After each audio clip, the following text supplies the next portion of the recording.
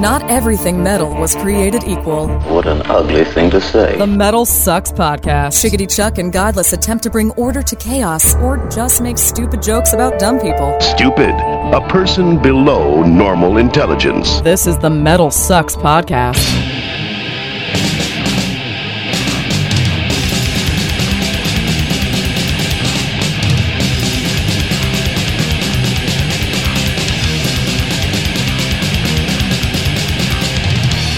Greetings and salutations, my fine metal friends. Welcome to another edition of the Metal Sucks Podcast. How you doing? I'm Chuck.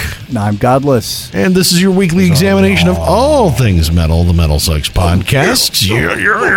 Good times. This week brought to you by Creative Live. If you want to learn how to record music, check out our friends over at Creative Live. They've got classes on engineering, mixing, mastering, all taught by artists that you love, like Dilner, Escape Plan, Periphery, Converge, Between the Bear to Me.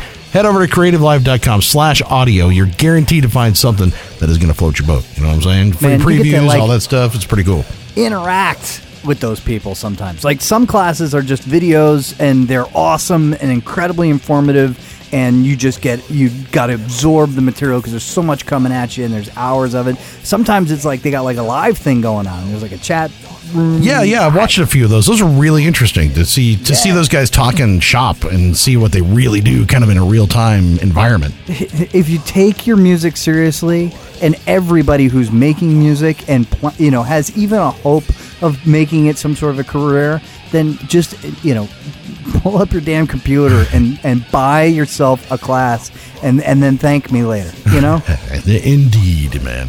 Yeah, in this episode, we are going to talk to none other than Deafheaven. You might have heard of this band once or twice, whether good or bad, I don't know. You tell me. George Clarke from Deafheaven. It's always about the controversy. I think at some point, and hopefully it's with this album, it's like it's Deafheaven. It's awesome, and that's all there is to it. That awesome band, Deafheaven. There's no more controversy. That's what I'm looking for. Well, we talk a little bit about that because I want to know what he thinks, where that comes from, or what it's all about. So we get into that in the interview. So I think that's something that everybody is on everybody's mind when they look at it. I mean, pink cover and all. I was a skeptical listener of Deafheaven on Sunbather. I was not into it. It didn't float me, and I know that everybody had it on their top 10 list, and it just didn't do it for me. But this new record is pretty amazing. We'll get another piece of New Bermuda on this episode, as well as we're going to do some juxtaposition with that and play you something from Bring Me the Horizon in this episode. Definitely not Between the Bear to Me. Sorry. I almost misspoke there. So, yes. It'll be, let's just say, a little bit of a train wreck in the middle of this episode. It's gonna. What are you talking about, dude? Listen to you. Deafheaven are controversial. No. Bring Me the Horizon. I don't like it. No. You are the metal. Like if there was metal hipster at this point is sort of like defined as like being people who are into Deafheaven, but like you are the metal hipster. Like if it isn't pure metal, if it isn't like exactly the way you like it is, if it doesn't get blessed by Tony Iommi, then the hair's funny or something. There's Tony always Iommi? like a call for. Where the hell did you get that from? What I'm saying? Maybe Neil Fallon or something like that, but Tony Iommi, really? I mean, no. I'm not Eddie Trunk. I'm a little younger than that, just a tad bit. Yeah, but just a tad. I mean, come on. Oh, fucker. I see how it is. You son of a bitch. No, I mean, I'm into what I'm into, right? But it was weird. I went to a death metal show last night, and I was so fucking bored that it was painful. It was really fucking painful. And I love death metal, right? I really do. And I have a good time at most death metal shows, but I was so unbelievably bored. And I don't know. I can't tell if it's like I'm just going through a phase where everything is fucking boring or everything. You know what I mean? Sometimes you go through that and you just get this, nothing really turns me on. I don't know. The new Bring Me the Horizon, it does not turn me on. The new Deafheaven does, I have to say. I will freely admit that. You know why I never go through phases of like where everything starts to bore me? Why? It's because I like the new Deafheaven and I like the new Bring Me the Horizon. You like everything. Not everything, man. You should. No, that's true. Actually, if I play it for you that I like it, you don't like it. Everything that I say, hey, dude, check this out. What do you think of this? Like, what did I play? I played the new Black Breath, and you're like, it's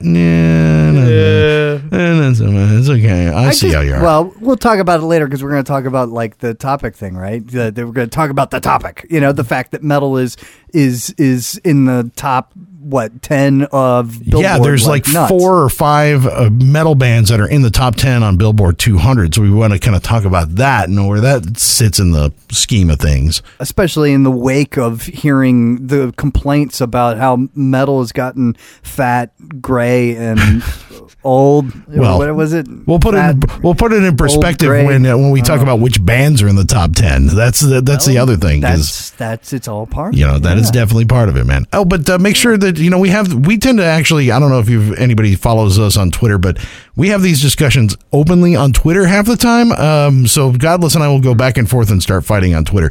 Make sure you're following us on social media. I'm at Bearded Ape on Twitter. I am at Godless Speaks and godlessspeaks.com and Facebook. And of course, you can find us now at chuckandgodless.com. If you click on that, that goes straight to our Patreon account. If you want to support us, feel free to do so. We're going to add some cool new old material for some of our patrons this week, because I found the old stuff, like the old of the old.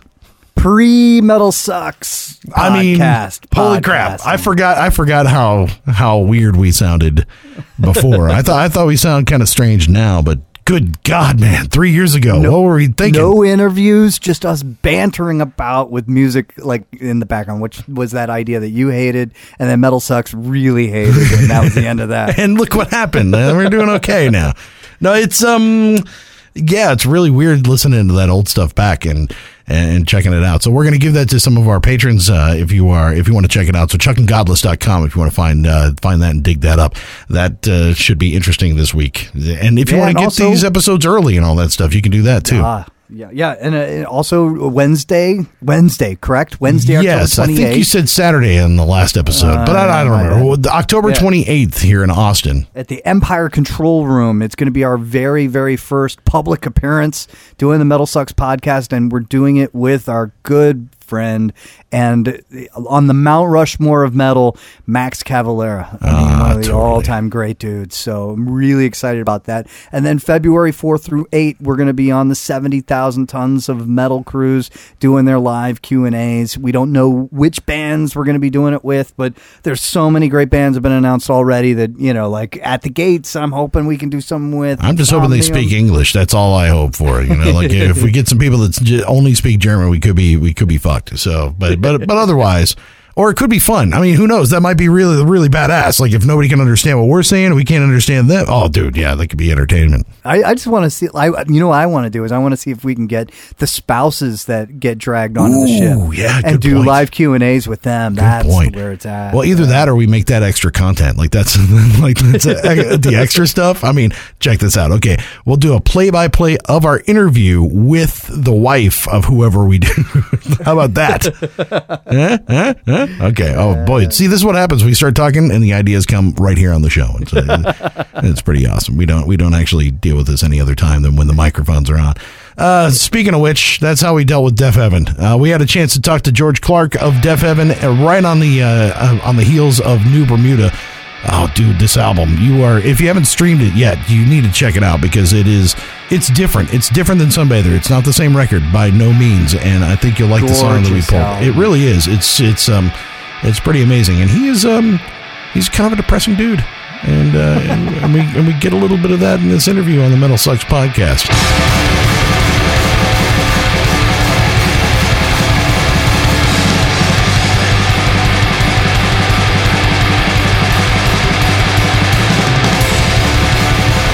George, great. How you doing, man? It's Chuck and Godless from the Metal Sucks podcast, man. Cool. Nice to talk to you. I'm doing well. It's a little too hot in LA still. I don't know what to do about it, but feeling good. Well, I mean, it's like on fire right now, isn't it? I mean, yeah. I guess that's a pretty good indication of our weather recently. Yeah, kind of hard not to be a little warm over there under the collar. Occasionally. Dude, it's great to talk to you, man. I'm glad we got a chance to sit down before this album comes out, man. Yeah, me too. Thank you for having me be a part of this. I really appreciate it. One of the things and I have no idea if I'm correct on this because I've only read the lyrics to the first single from the new from New Bermuda, and listening to this versus Sunbather, I had this feeling of kind of a hopeful feeling when I listened to Sunbather. Like it felt brighter. Something about it gave me hope, and then I listened to New Bermuda, and I feel kind of a hopelessness to it. And I don't know if that's like me putting myself into it or if that's actually there.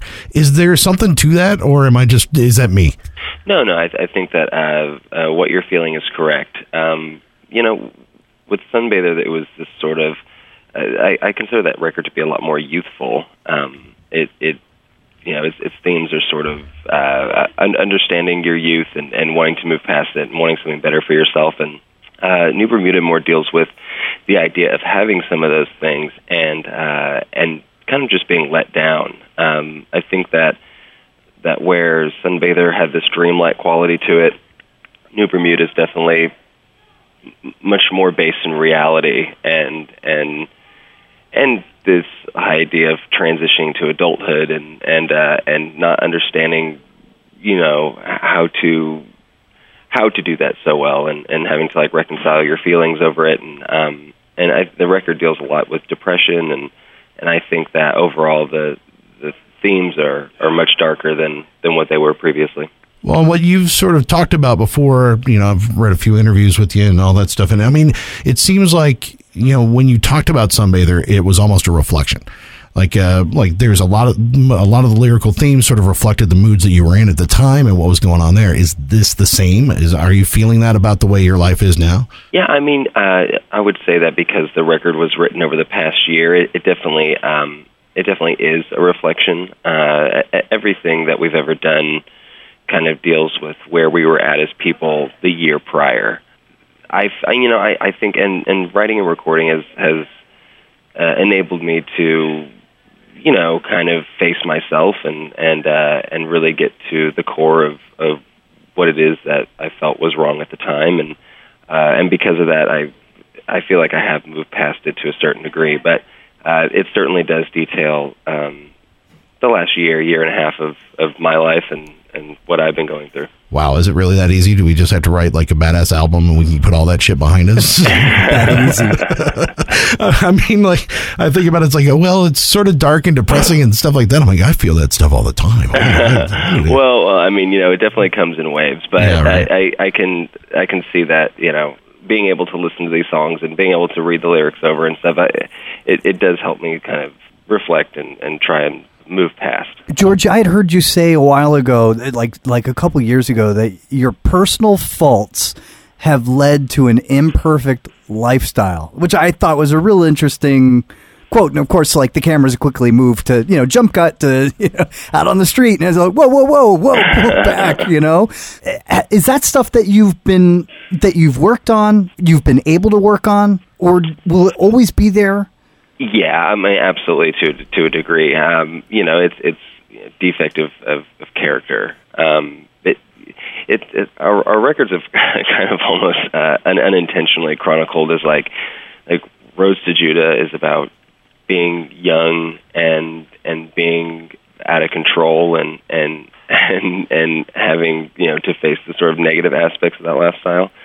Sunbather is getting out of that and wanting something better for yourself, and New Bermuda is sort of, I have these things, there are material aspects of my life that are a lot better than what they were before, but it's not really what made me happy. I came at a crossroads where it was like, if I have these things I've been wanting and my life is at a stable point, and I have this wonderful girlfriend and we live together and we have this like dog and we have this whole little like life, but I'm still feel like I'm missing something, then what's the real issue at hand? And I think New Bermuda really kind of digs into that, and so it has been like a strange trilogy, I guess, but unintentionally actually follows my life as it goes. So have you figured out what that problem or what that is at the core? No. Or work past it, or no? I don't think so. I mean, not fully. I mean, the record just kind of deals with recognizing it. You know, I think I've definitely been able to recognize it, but these are things that take time and need a certain amount of maturity, and I'm sure it may, hopefully, you know, God willing, or what have you, at some point. God damn it, George! Are we supposed to, like, you know, get the, like, Robin Williams team to, like, keep an eye on you? Are you okay? No, I'm great. And that's the other thing. I wanted to also point out the fact that even though the record reflects certain feelings like this, my life overall is not morose. I'm actually I'm very lucky and very fortunate to be in this position, and we worked really hard, and it's been a really amazing journey so far. Yeah, no kidding. I mean, it's and for the most part, when, you know, relatively speaking, a short journey so far. Yeah, I would say so. I mean, it's been a really fast-paced few years, and we've just been hitting the ground running, essentially. How do you feel about that? I mean, do you feel humble about that? Because, I mean, you guys have taken steps, like larger steps than so many other bands that have come before you, not doing the same thing, but, you know, similar. How does that feel for you? Do you feel like you've got a step ahead, or? I don't know. I mean, I don't think of it as like a rat race or anything like that. We just between Sunbather and now, like last year, we played about 200 shows, and we've just worked really hard. Is the experience humbling? Incredibly. You know, not only, you know, for me, a lot of it has to do with travel, and not only is it getting to, you know, visit these amazing places and meet all these people and meet people involved in music from all over the world that are all contributing to this, like, you know, idea, but also getting to meet, you know, bands that you admire and bands that you would hope to consider your peers, and I mean, you know, for instance, we played Heavy Montreal, I guess more than a few weeks back now, maybe a month or so, a little over, and, you know, I was meeting and hanging out with these guys in Pig Destroyer and Revocation and these bands that Deafheaven has never had any link to, but that we've been fans of. These were all like metal bands that we don't always get the chance to play with, and everyone, you know, like, knew who we were, and I was shocked by that, and we had like really down to earth conversation, and they were all really good people, and so for me that's really what it's about. It's about just being a part of this community and getting to meet people that you didn't think you would, and hopefully having them consider you to be, you know, their peer at this point. Yeah. It's cool. It's really cool. Well, you had said, I think, at one point that Deafheaven was viewed as a somewhat controversial band, and I don't understand why you would think that, because, I mean, you guys are sort of at the kind of at the pinnacle. You're getting good reviews from everybody. You're, you know, and you know, good albums that in the past and obviously in the future. So what's controversial about you guys? I think in reference to that, just years back, especially when this whole, like, when Sunbather came out and this was starting to kind of pick up, people were just very divided on us, you know, positively and negatively. There were very strong feelings, and you know, we didn't really, there wasn't like a group of bands or a scene that we kind of grew up in and emerged from. We've always just been kind of these like lone wolves, and we've taken on different opportunities, and we've played festivals that weren't necessarily geared towards heavier acts and things like that, and I think it kind of, to a degree, exiled us from a certain audience. But, you know, I don't give much thought to it. Back in the day, like when that was first happening, it was kind of a lot to handle initially, but I've found a comfortable place with Deafheaven and amidst the metal and otherwise community. Did you ever spread the money across the mattress and then read all of the That's what I do. Yeah, I set it on fire and smoked my cigar with it.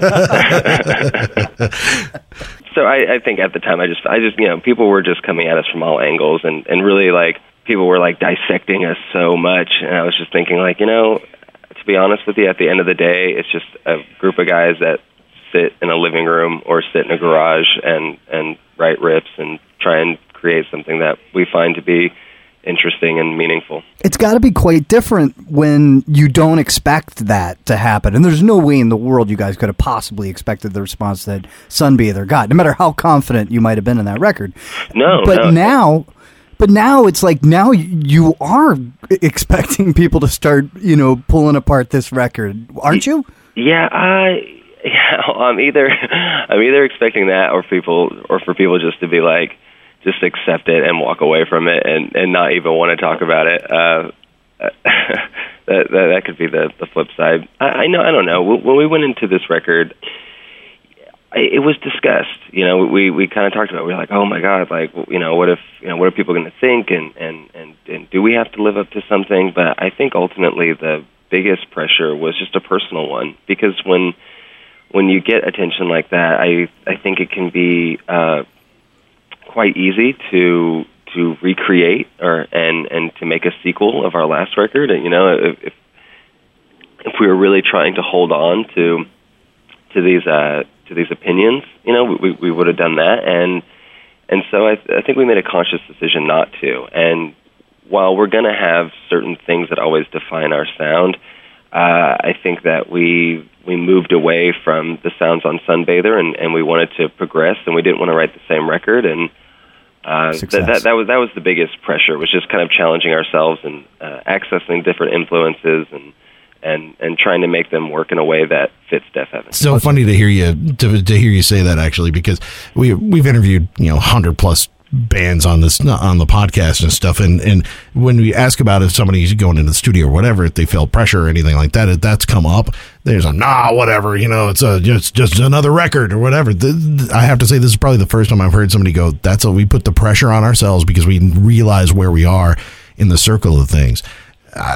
That's pretty interesting to realize that you're that self-aware in that process. I think it's important to be mindful, and I think it's important. I consider it to just be care. We care a lot about this band. Everything we do, from our music to our visual aspect, is very meticulous, and we can be kind of anal and kind of hard on ourselves. And I think it helps for a better product, or the best version of yourself is what we're always kind of trying to strive for. Mm. Was there a motivational poster up in the songwriting room? Believe. I want to believe. Or like a whiteboard with like a message, like one of those, like, nobody's gonna, that sort of thing. Did you do that? No. I think we told each other a couple times, like, we're gonna get through this, but it probably stops at that point. Was it that bad? you know what? There's always, it's like this. There's always a period where things get really like difficult, and you're like you're trying to figure out stuff. It's like, especially with the way we write in like all these big chunks, and then eventually we all get in the same room and kind of like, we'll have like a skeleton of a song, and we'll start to flesh it out.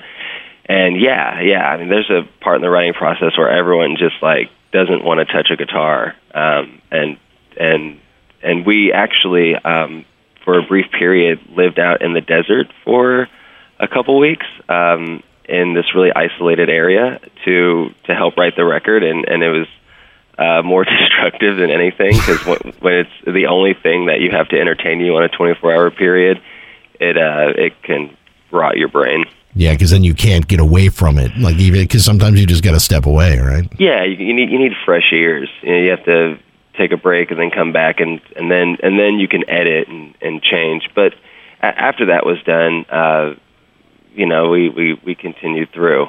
But yeah, there's always a period where it's like, God, what are we going to do? That's got to be so hard when you're doing live shows, and you guys toured the living shit out of Sunbather. It's like, as meticulous as you can be, when you get up on stage, it lasts as long as it lasts, and then it's over. And anything that didn't work, it's okay. It happened. It's past. But you only get to write an album so often, and here it feels so permanent. Yeah. I mean, and that's exactly it. I mean, we strive to have the best live show that we can also. But you're right. If shit happens, it does.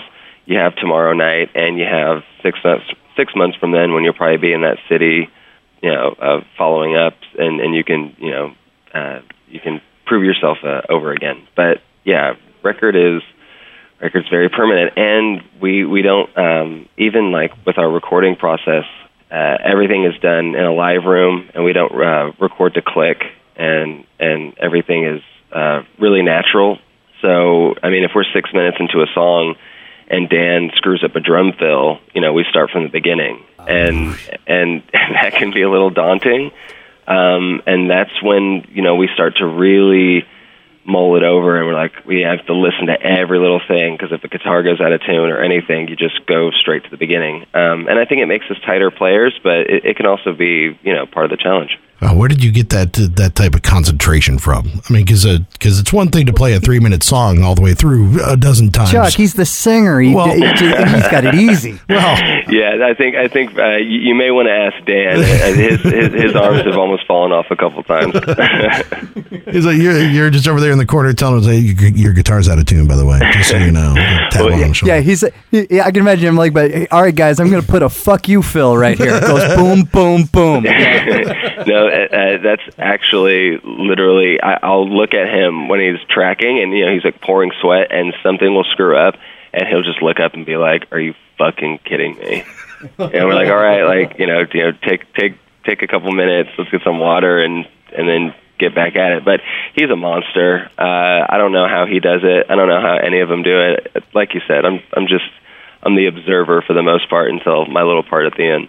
So, all right, so when you guys you got the first album, you come back from touring, everybody leaves except for the two of you, and you guys write an album that was successful on all levels, artistic, commercial, critically, everything. I mean, you could count on one hand the number of albums that do that, right? So was it tempting to say to the new guys, hey, look, we don't want to break what worked last time, so you guys can just wait up until we're ready for you to record? I mean, yeah, I suppose you could have done that. But the other thing is that, well, there's two things. And one is we've been playing with these guys since 2013. But all this, heavy touring we did with each other. And I think in that time, our relationship built a ton. And, I feel lucky to say that we're all actually like very good friends. And I think the entire band talks on a daily basis. And so when you're playing with someone like that night after night, and you're spending that much time with them, you write with them, and you find that it's actually not too challenging. Like a lot of Carrie's influence, Shiv picks up on, and a lot of Shiv's influence, Carrie picks up on. So that's one part of it, and I think that the second part is that Carrie still does write majority of the music. What was great this time around, though, was he brings them ideas, and then everyone jams on it. Everyone's just kind of like playing through. He'll teach him, like I said, like the skeleton of the song, and then when we start to flesh it out, Shiv will have a lead, and just right in the middle of playing, he'll just bust out this lead, and then we'll stop and be like, like what'd you just do right there? Like, let's do that again. Like, go from the beginning.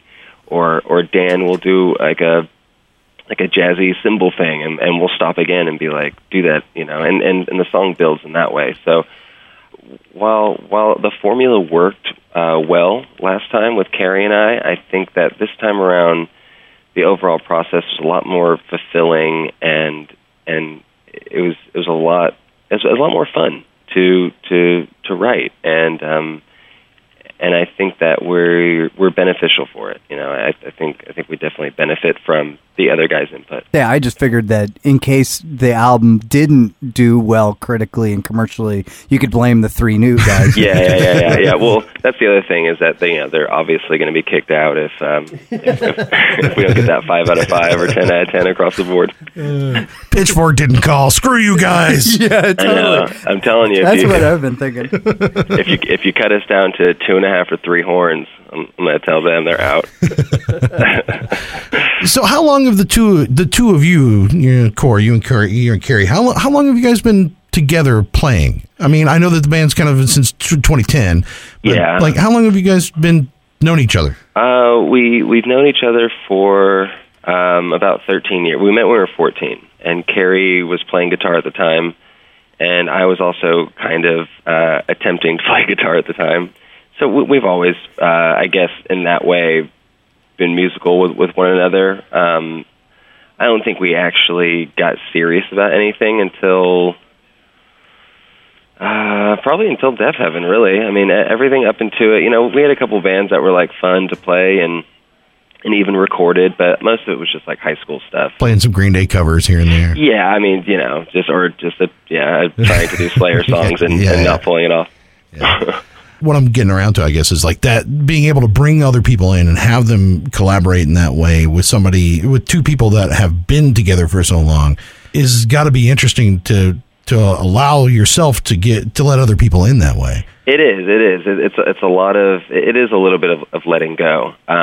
Especially because Carrie and myself, we can be such control freaks. But then again, it took us a long time to find this lineup. For a while, we were kind of like a revolving door of musicians.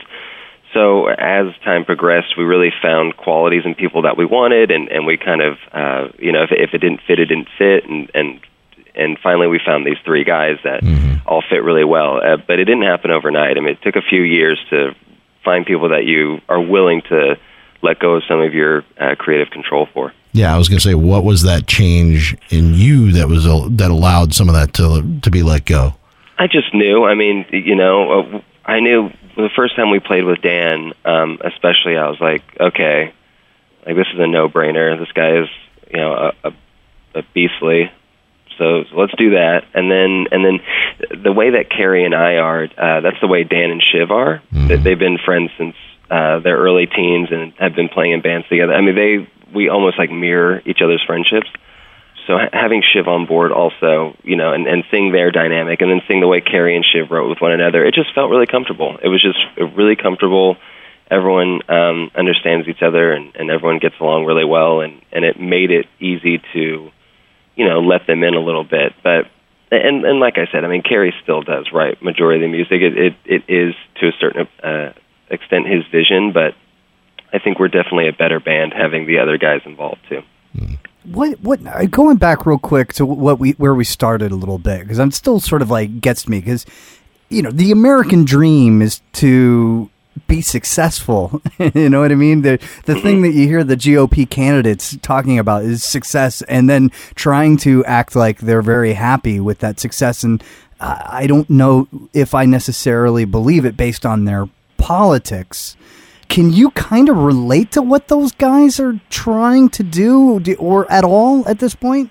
Seeing it from the other side, I guess? I mean, it really just it's how you define success.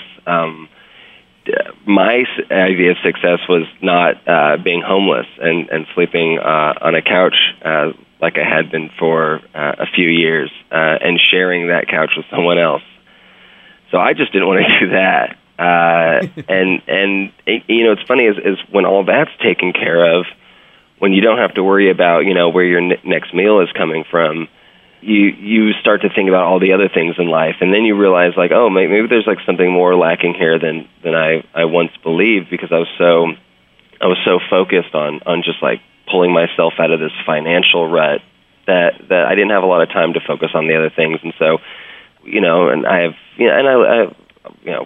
we're still not like nowhere near the top of the food chain. I have a very modest apartment and what have you. But now that's now that I don't have to worry about the next meal, I start thinking about things that really, at the core of me, what makes me unhappy, and why do I feel discontent sometimes, and what are the things that have led up to this, and reflecting on my own mistakes throughout life, and it's just a lot of trying to reconcile some of the more difficult parts of my personality and actions. Yeah, and I could only do that once the rest of it was kind of out of my head, because the idea of financial stability and et cetera at one point became very overpowering. What's that called? The hierarchy of needs, where the bottom of the pyramid is survival, is food, shelter, and the top of the pyramid is making yourself feel satisfied on the inside and in your brain. Yeah, what do they call that? So I think it's fuck you money. I think it's like Maslow's hierarchy of needs. I think is what it is. If I remember right, something like that. But so, what are those things that make you unhappy? I mean, at this point in your life, I mean, is it because the dog craps on the carpet, or is it? No. Is it? I mean, are you able to kind of be more introspective and figure out those things from your past that are really that really affected you. I would say it's definitely more on the deep-seated issue side of things. But the dog crap thing is funny because actually New Bermuda kind of deals with that too. In the process of this whole move and this whole transitional period that I was going through, we were touring, so often, and when you're on tour, you wake up, you have a certain time that you need to wake up.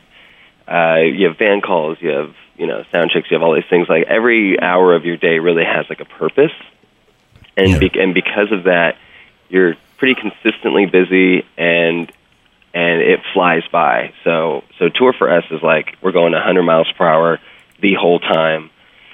And then when I got home, things would immediately shut down. Home. While you're gone, life continues, and it continues at a much different pace. So I would get home, and there's this like joke I guess people say about post-tour depression, but it's really real. And I would just sit and like twiddle my thumbs, and I would walk the dog, and I would go get groceries, and I would pay the power bill, and these sort of like mundane facets of adulthood that I had never really experienced before. And I think that it going from hot to cold like that all the time, my lifestyle became very bipolar, and that in itself was, a further form of instability. Like the thing that I had been sort of wanting, I had to a degree, but my life was still unstable because it was just all over the place, and I didn't know how to reconcile both sides of me. It became this sort of almost Jekyll and Hyde thing. It was really strange, and I wrote about it, and I think the song Luna has a lot to do with that, and the song Baby Blue as well. Dude, how does your girlfriend put up with you? Sounds awful. I know, she's mortified, believe me. Anytime she hears me on one of these interviews, she's like, "Are you serious? Like, is that how you like think about your life?" I'm like, "No, not all the time. These are just moments. The band is a vessel to let out these things, so that I'm not a negative guy most of the time." I would just picture her sitting there going, "So which track is about me?" Yeah, she's read through everything, and we discuss it, but it's it can be kind of funny sometimes. Did you get to date any celebrities? What? And have I? Yeah. No, not a one. Date a celebrity? We're not that. We're figured that would have happened. Hey, we're still playing small clubs, man. We're still in bars. I saw you guys at Fun Fest, top 3 best show of the year. I think it was 2014, last year, and you guys were incredible. And there was like, I don't know, I'm counting off a little bit, but like 400,000 people just going nuts for off you. Maybe a little bit, but yeah, but I mean, come on. Well, dude, that was an amazing show. That's a rarity.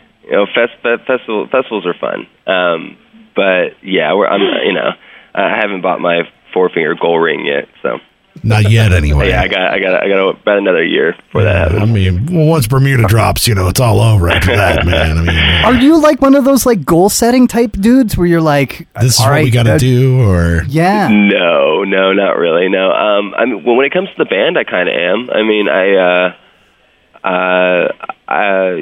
Carrie and I talk about it. We're like, man, we should like try and shoot for this next year. We should like do this, but that's usually just the shows. It's like bands we want to tour with mostly. Like, man, we should like see if we could ever tour with this band. That would be crazy. And I think our requests get stupider and probably wilder as time goes. So who's on that list? Man, there's a lot. We got to open for Slayer. Yeah, and no, I want Slow Dive opening up for Deafheaven, opening up for Slayer. That literally would be my dream. That would be my dream. I mean, it's funny. I hate to change the subject. We'll come back to it in a second. But speaking of Slow Dive, this new album to me almost felt like your Ask Me Tomorrow. The Mojave 3 album. Like, it's moved into songs. You know what I mean? No, I do. That was a huge part of this new record too. Is we wanted to kind of eliminate some of the dreamy aspects of the music and really focus on tight songwriting and focus more like on hooks. Carrie was really into writing catchy stuff, and he was like, for him it was a challenge. He's like, I want to be heavy and fast and et cetera, but I also really want to challenge myself to write stuff that is catchy and has a certain sense of pop sensibility and kind of takes away some of the reverb and focuses, like I said, just on the riff itself. I would imagine, all right, as success has happened with Sunbather, and what's so cool about it is that there was a vision. The vision, to a certain degree, has come true. Perhaps not the way you expected, but is there anything that happened as a part of this success that you did not anticipate at all? Yeah. I mean, it's hard to anticipate any of it, truthfully. But I think one of the most interesting and on occasion most difficult things to kind of deal with was just the way how strongly people felt in both senses. Whether it was a guy coming up to me after a show and being like, this helped me out through this time, or like I really relate, and it's like, like I've cried to your record, and it's one of like the most beautiful things I've ever heard, and that can be really overwhelming sometimes. Or if it's like a really ecstatic review as well, like this is a game changer or something like, it's like that's just as hard, if not harder to hear than fuck these guys, like poser idiots or whatever. Because it makes you feel a way, you're like, man, like really, like you really, like I said earlier, like to a certain degree, it's just me and Carrie, and we're sitting in a living room, talking about bands we like and writing riffs to them. But it's got to be better than being, milquetoast or mediocre at the same time too. I mean, you either want to be loved or be hated, right?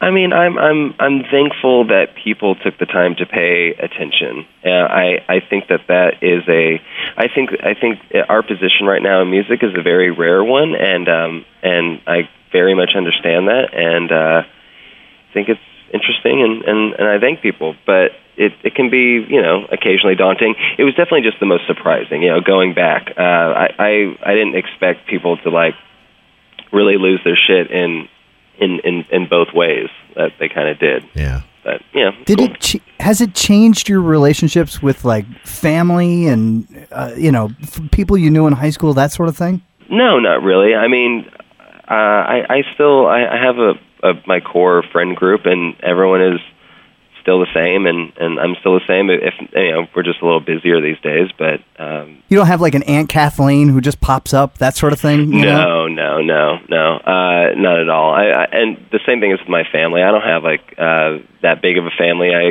My circles are pretty small.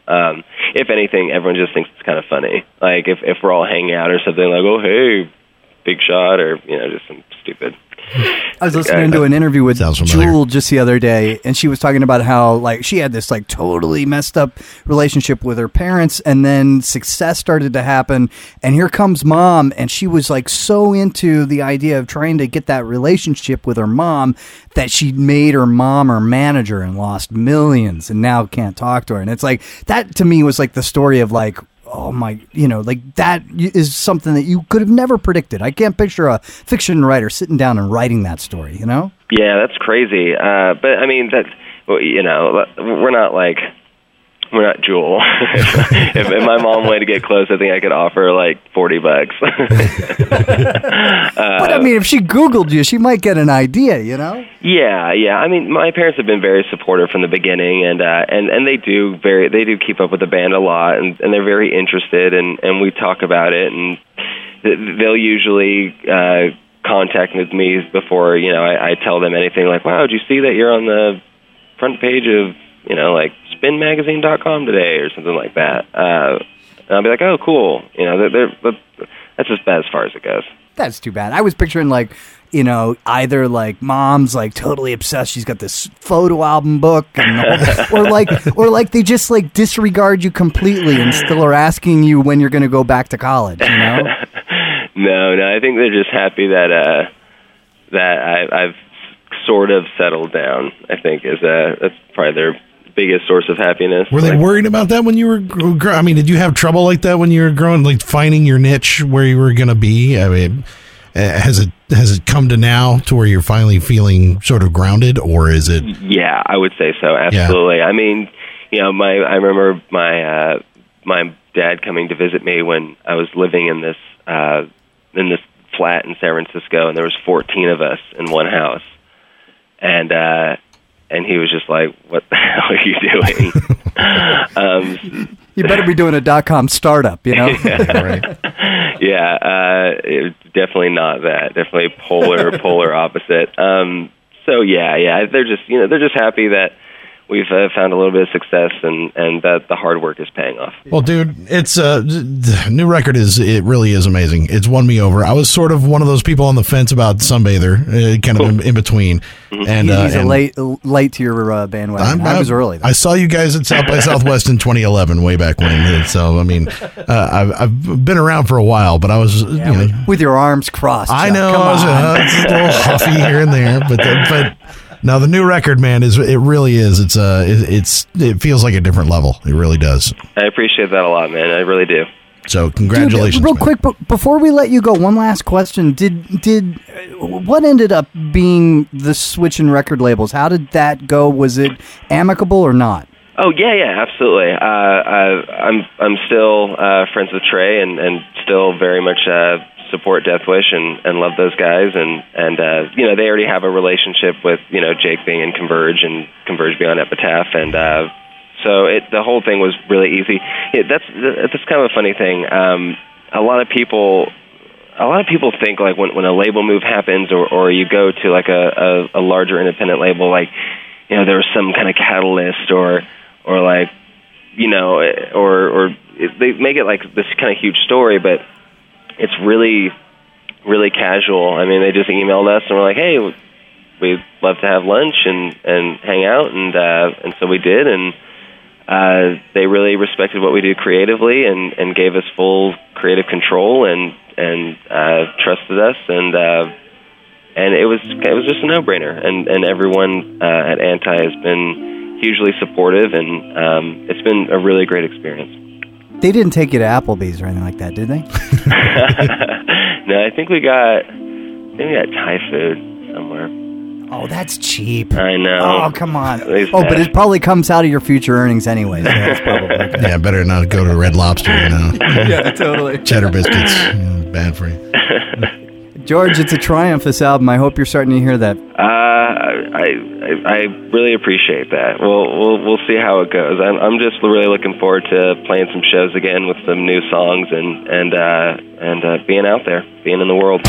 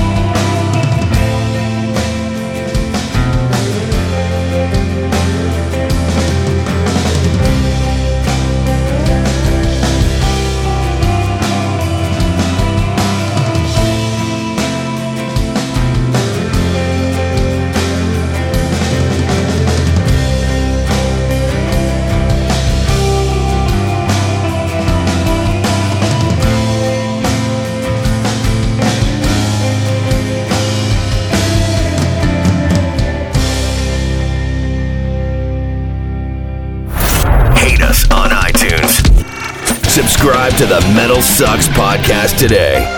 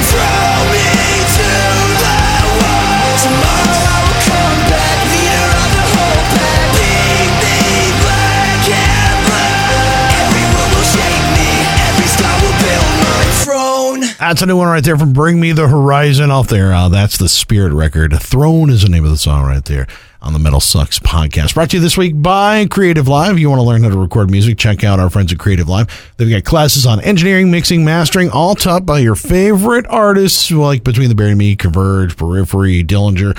Head over to creativelive.com/audio to learn more and watch some free previews of all that stuff at creativelive.com. Now, Bring Me the Horizon is currently number 2 on the Billboard Top 200. Dude, I'm not saying that like it's like album of the year or anything like that. I'm not saying that it's an album that I'm going to spin over and over and over again or anything like that. But it's a good album. I don't get all this hate that you've got for it. Because okay, maybe what it is that it does, to me, that song, it sounds just like Linkin Park. And I went through the phase on radio playing rock and roll in the middle of new metal phase, right? So I played all this shit.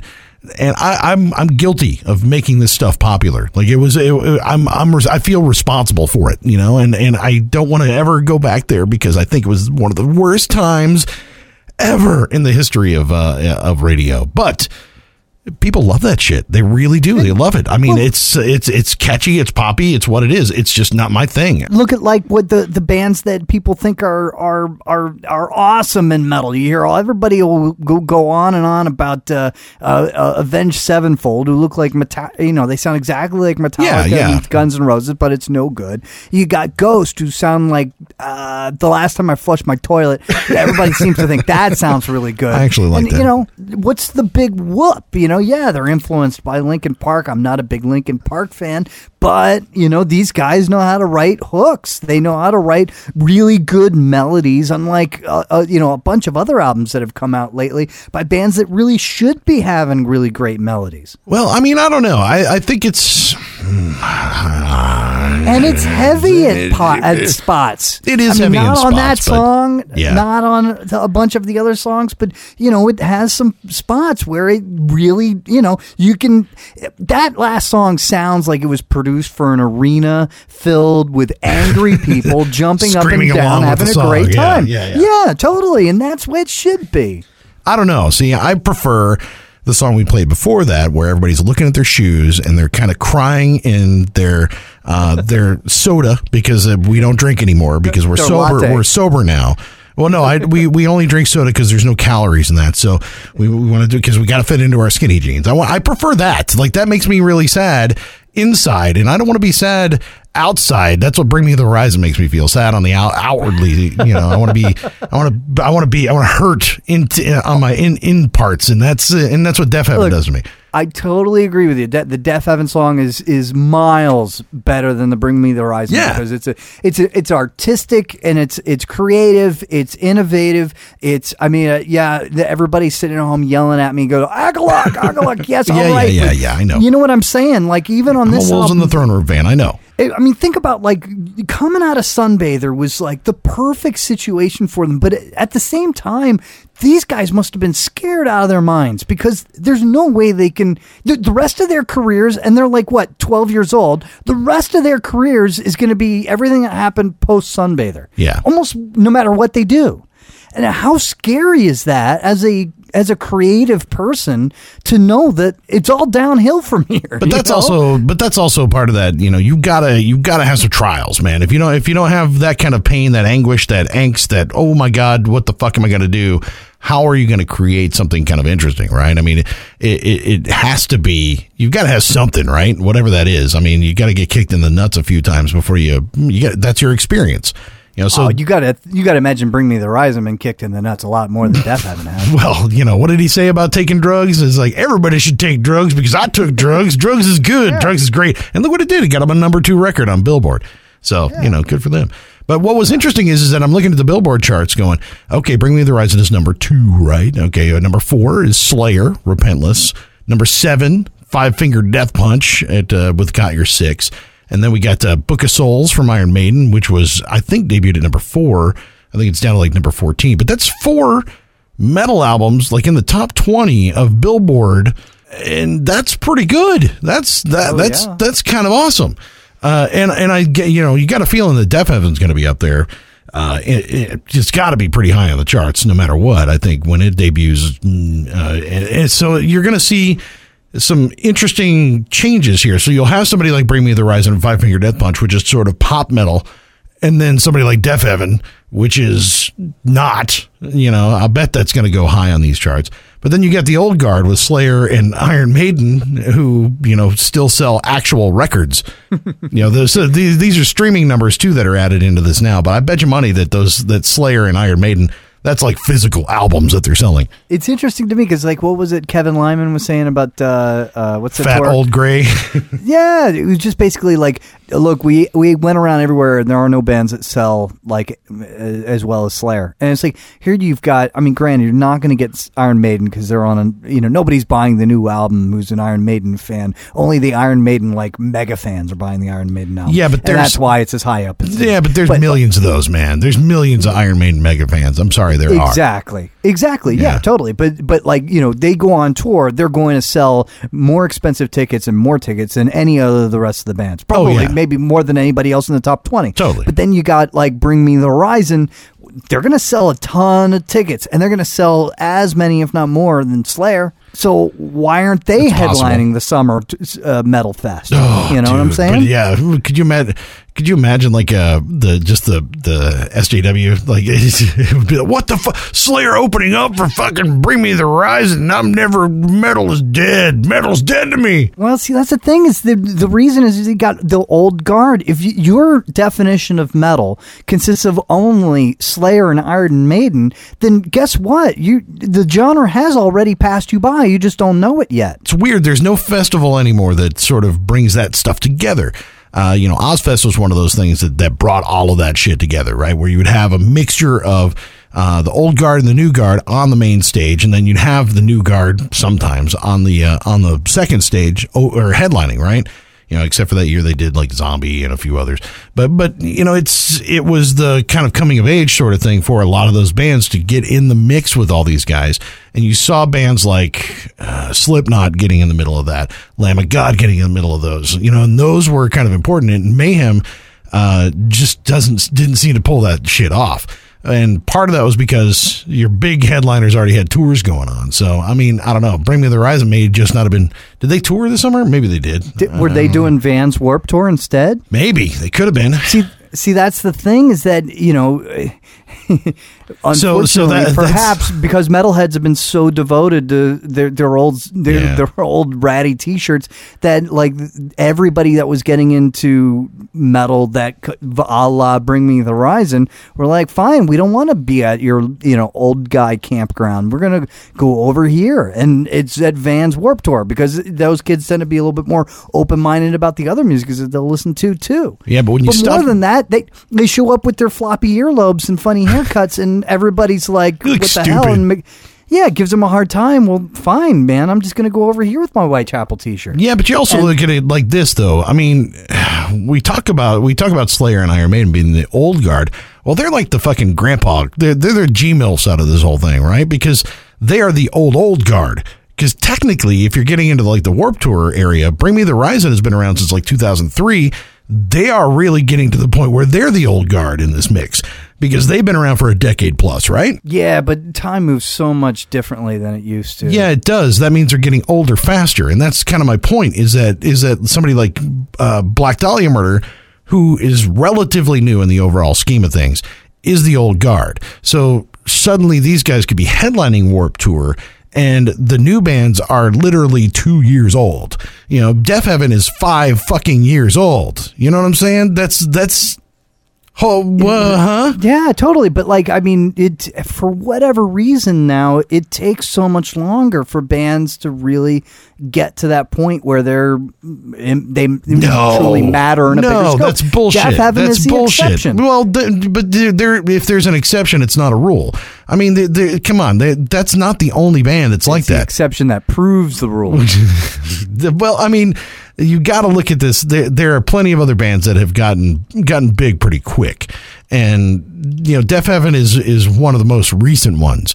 And you can look at some of these bands that are in this genre, along with Bring Me the Horizon, that are kind of the same, that are on that cutting edge as far as what the youngsters, what the kiddos are listening to these days. All I'm saying, dude, is I can hear your gears moving inside your brain while you're trying to come up with a single nother example of a band that's selling a boatload of records within this genre that's less than 10 years old. Five Finger Death Punch? I just named it. They're in the top 10. One. How many do I have to fucking name? How old are they? Well, how old are they? Five Finger Death Punch. I'd be curious. I bet you they're older than 10 years. Well, as far as physically... To me, it's like, all right, so who is the greatest band in this genre right now? Hands down, I think everybody should agree with me. It would be Gojira, and they're like 20 years in, you know? And they're still just finding their stride at this point. But that doesn't mean that... so what are you trying to say there? I'm saying it takes a hell of a long time. By this point, Slayer had already had their trilogy, and they were moving on to just trying to figure out a way to sing songs for the troops. They were Hanneman was post Spider at 20 years. It's like here's Gojira. They're just to me, it's like they're somewhere in between Rain and Blood and South of Heaven. And it's cool to be in this time and place in their career, but it's amazing that it's taken this long to get there. I don't know, man. I'm still thinking, because I'm looking at Five Finger Death Punch and thinking that, okay, it's got to be 10 years, maybe decade, since they've been around, barely a decade, maybe two. Well, I forgot when their first record came out. But 2007, I think, is when that first album came out. But they were banging from the first record, right? It wasn't a matter of it didn't take the 2015 for them to get big. They were huge right out of the gate. And That's another prime example right there. I mean, I think Lamb of God is sort of in that same realm. You know, they 15 years now. I mean, we're 15 years on now, but we're talking Ashes of the Wake when they were kind of at their pinnacle, or when they're getting to their pinnacle, when they really started to get to the headlining slot. I mean, they were still pretty young. Same thing with Mastodon. Same thing with, I mean, there's a lot of them that were that way. And I think when it turns and burns, it goes fast now. And that's why you're talking about bands like Deafheaven going, oh, the shock of the sophomore fucking record, because it used to be that way, where the sophomore record was important because the first one was so fucking huge. And we're getting back to that now, to where that record, that one record gets them going like gigantic right out of the gate. And I don't know if that's a good thing. I just think regardless, you got was it 20% of the Billboard top 20 is metal. It's going to be 25% is metal, and then I'm not complaining. I think it's a good thing. 80% of that 25% metalheads really loathe. It's hilarious. Yeah, you know? right. It is interesting that it does fall on either side of that. You either love Bring Me the Horizon or you kind of hate them. Same thing with Deafheaven. You either love them or you really fucking hate them.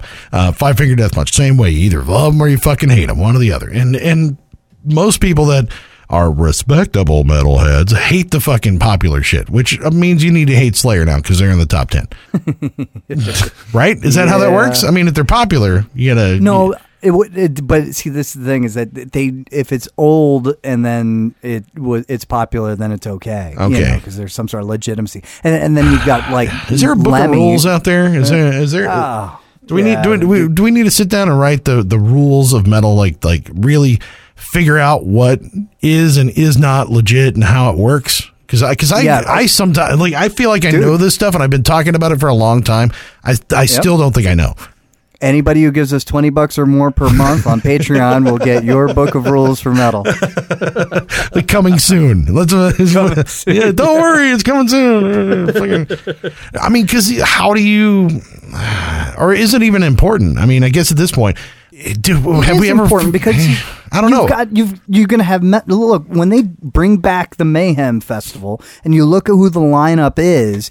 It's going to be a bunch of bands that right now you hear most metalheads complaining about. They sound just like Republican voters, and just like Republican voters, before the rest of us, they're going to die. And then what's going to be left are people who go to the Mayhem Festival to go see Bring Me the Horizon, and then the most metal band on the lineup is somebody like BT Bam, and Contortionist opening up, and now they don't do growls at all. People going, what the hell? And that's just the way it is. It's just the genre moves on. And those people who move with it are along with it. But, you got the old guard that people will celebrate, and that's all that they celebrate. And, there, you got a corner over here where you guys can hang out, but everybody else moved on. I don't know. It seems weird because we're finally, and we've talked about this before, where we're kind of at that point where we've never been before in metal, right? Where the old guard is finally getting older and dying off or quitting or retiring, or it's, they're at that point where they can't, we talked about it kind of with Lemmy, or just boring. I mean, that's where we started, Right? Yeah. They're still alive, they're still kicking, but it's boring as all get out. Yeah, but I mean, even if you talk about boring, you're still selling records. I mean, you're still somewhat legitimate, right? You can still go on tour and you can still play shit and you're still there. If you don't make space, if there's no space, then, because that was kind of the problem with the Mayhem Fest, right? Was that there was no space for Mayhem this year. Slipknot had the big tour this summer, no space for those guys. Warped Tour had the young crowd. Slipknot had the medium crowd. The old crowd was waiting for Sabaton to come and or whoever, and they're crowded out. And I think the old guard is getting to the point where they either don't want to pay for the shows again. They've seen Slayer 50 times. It's just kind of there. And we're kind of at that churning point where something's going to have to give. And you will see, I think you're right. I think you will see that, like, those bands like Bring Me the Horizon kind of rise into the top. The Five Finger Death Punch, they're going to be the ones that are pulling everybody else behind them. And when does New Trivium come out? When is that album coming out? Yeah, it's like you add that in there, and that's another thing for a bunch of metalheads to complain about, Well, I actually like that record so far, from what I've heard. But they're another one, I think, and they actually splashed really fast. I mean, because that band got big, huge right off the bat. I mean, still everybody will look back and go, Ascendancy is the best fucking Trivium record ever made. They were another one that was right out of the gate. They were getting huge. 2005 was a fucking amazing year for metal, right? And then it's hard to believe that was a decade ago.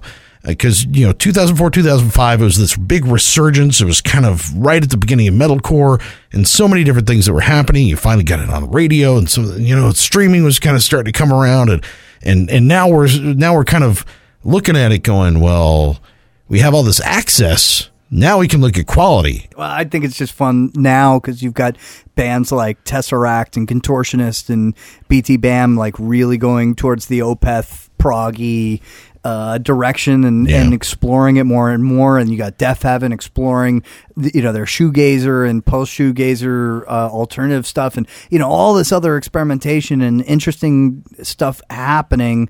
And those people went to the boring death metal show that you went to last night and enjoyed it. Probably they did it while they were sitting on their bar stool and sipping their beer just like they do every other night of the week. But that, to me, at this point, it's kind of boring. You got to figure out what to do with it next. You have to. It's weird. It really was. That was really strange, right? Because I like God for Sumerian, right? Well, not even that. I mean, because it was funny. I was talking to somebody out front of the show, right? And I said it's hard to find a death metal band that's doing something interesting now, like right now. Yeah. And we've talked about that on the show before too. Bands like Fallujah and a few other bands that are doing some really cool, creative stuff with death metal, but still kind of staying in the style. So they're still within it.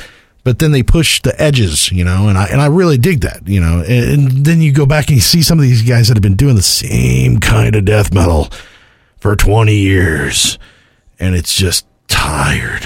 And I had trouble with it. I really did. Yeah. And I don't know. I couldn't tell if it was me or if it was them or if it was the crowd. You know what I mean? Like I couldn't tell what it was exactly. I just knew that I wasn't enjoying it, and that's. For me not to enjoy an extreme death metal show, that's saying a lot. You know what I mean? It's like, I really love that shit. And how was attendance? I'm curious. Mediocre. For a midweek show, it was mediocre. Wasn't great, wasn't terrible. But, right. The other thing they had is 5-6 bands on the bill. And it's like, dude, God damn it. Well, the truth of the matter is, in a few years, and the death metal is dead. It gets really tired topic. But the truth of the matter is give it a little bit of time, and somebody's going to come up with an aha moment with traditional death metal that takes it a new direction, totally. And everybody's going to get excited about it again, and it'll be great. And Fallujah are almost doing that. They're very close. Maybe they even are, but it's just at this point. And you've talked about all the other. You've talked about Flesh God Apocalypse and some of those other bands that are doing the same sort of thing. And Septic Flesh. And they do. There are some bands that are able to do that, but it's weird, and it kind of bleeds into what we were talking about. Is that they get sort of disqualified by the old guard because it's not dun, dun, dun, dun, dun, dun, dun, it's not the same shit, and it's like, well. So you're saying I need to lighten up a little bit about Bring Me the Horizon. Okay. All right. Yes. Maybe you're right. Maybe I do. I don't know. I just have a hard time accepting it. I really do. I could, with this Patreon thing, I think we need to add one of those Amazon stores that people can buy stuff. I want to put a Bring Me the Horizon T-shirt in your size that somebody can just send on over to your house. Man, I'd love to see that. I don't think Bring Me the Horizon has XX fans. I don't think that's how that works. You're not allowed. You have to be a certain weight. Maybe there ought to be a Bring Me the Horizon T-shirt that's just two skinny T-shirts tied together. One on each leg, maybe. Yeah. Yeah, you make it really cool, like the old Danzig T-shirts where you get the leather thread, sewn together. Just sewn together in the back. Yeah, all right. Make a corset out of it that way I can show off my cleavage. All right, awesome. Can't wait, dude. Terrible. All right, let's wrap this show up, dude. Make sure that you are that you are subscribed to us and all that stuff on iTunes.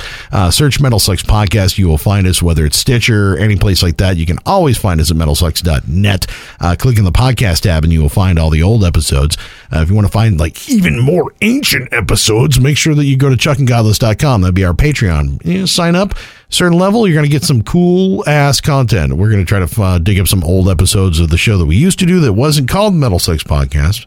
Interviews we've never broadcast. Maybe other little outtakes and other things like that. So that would be on patreon.com/chuckandgodless or chuckandgodless.com. You can find us there. And also on social media, I'm at Bearded Ape. I'm at Godless Speaks. So make sure you do that. Facebook as well. And until next week, man, I'm Chuck. And I'm Godless. And this is the Metal Sucks Podcast.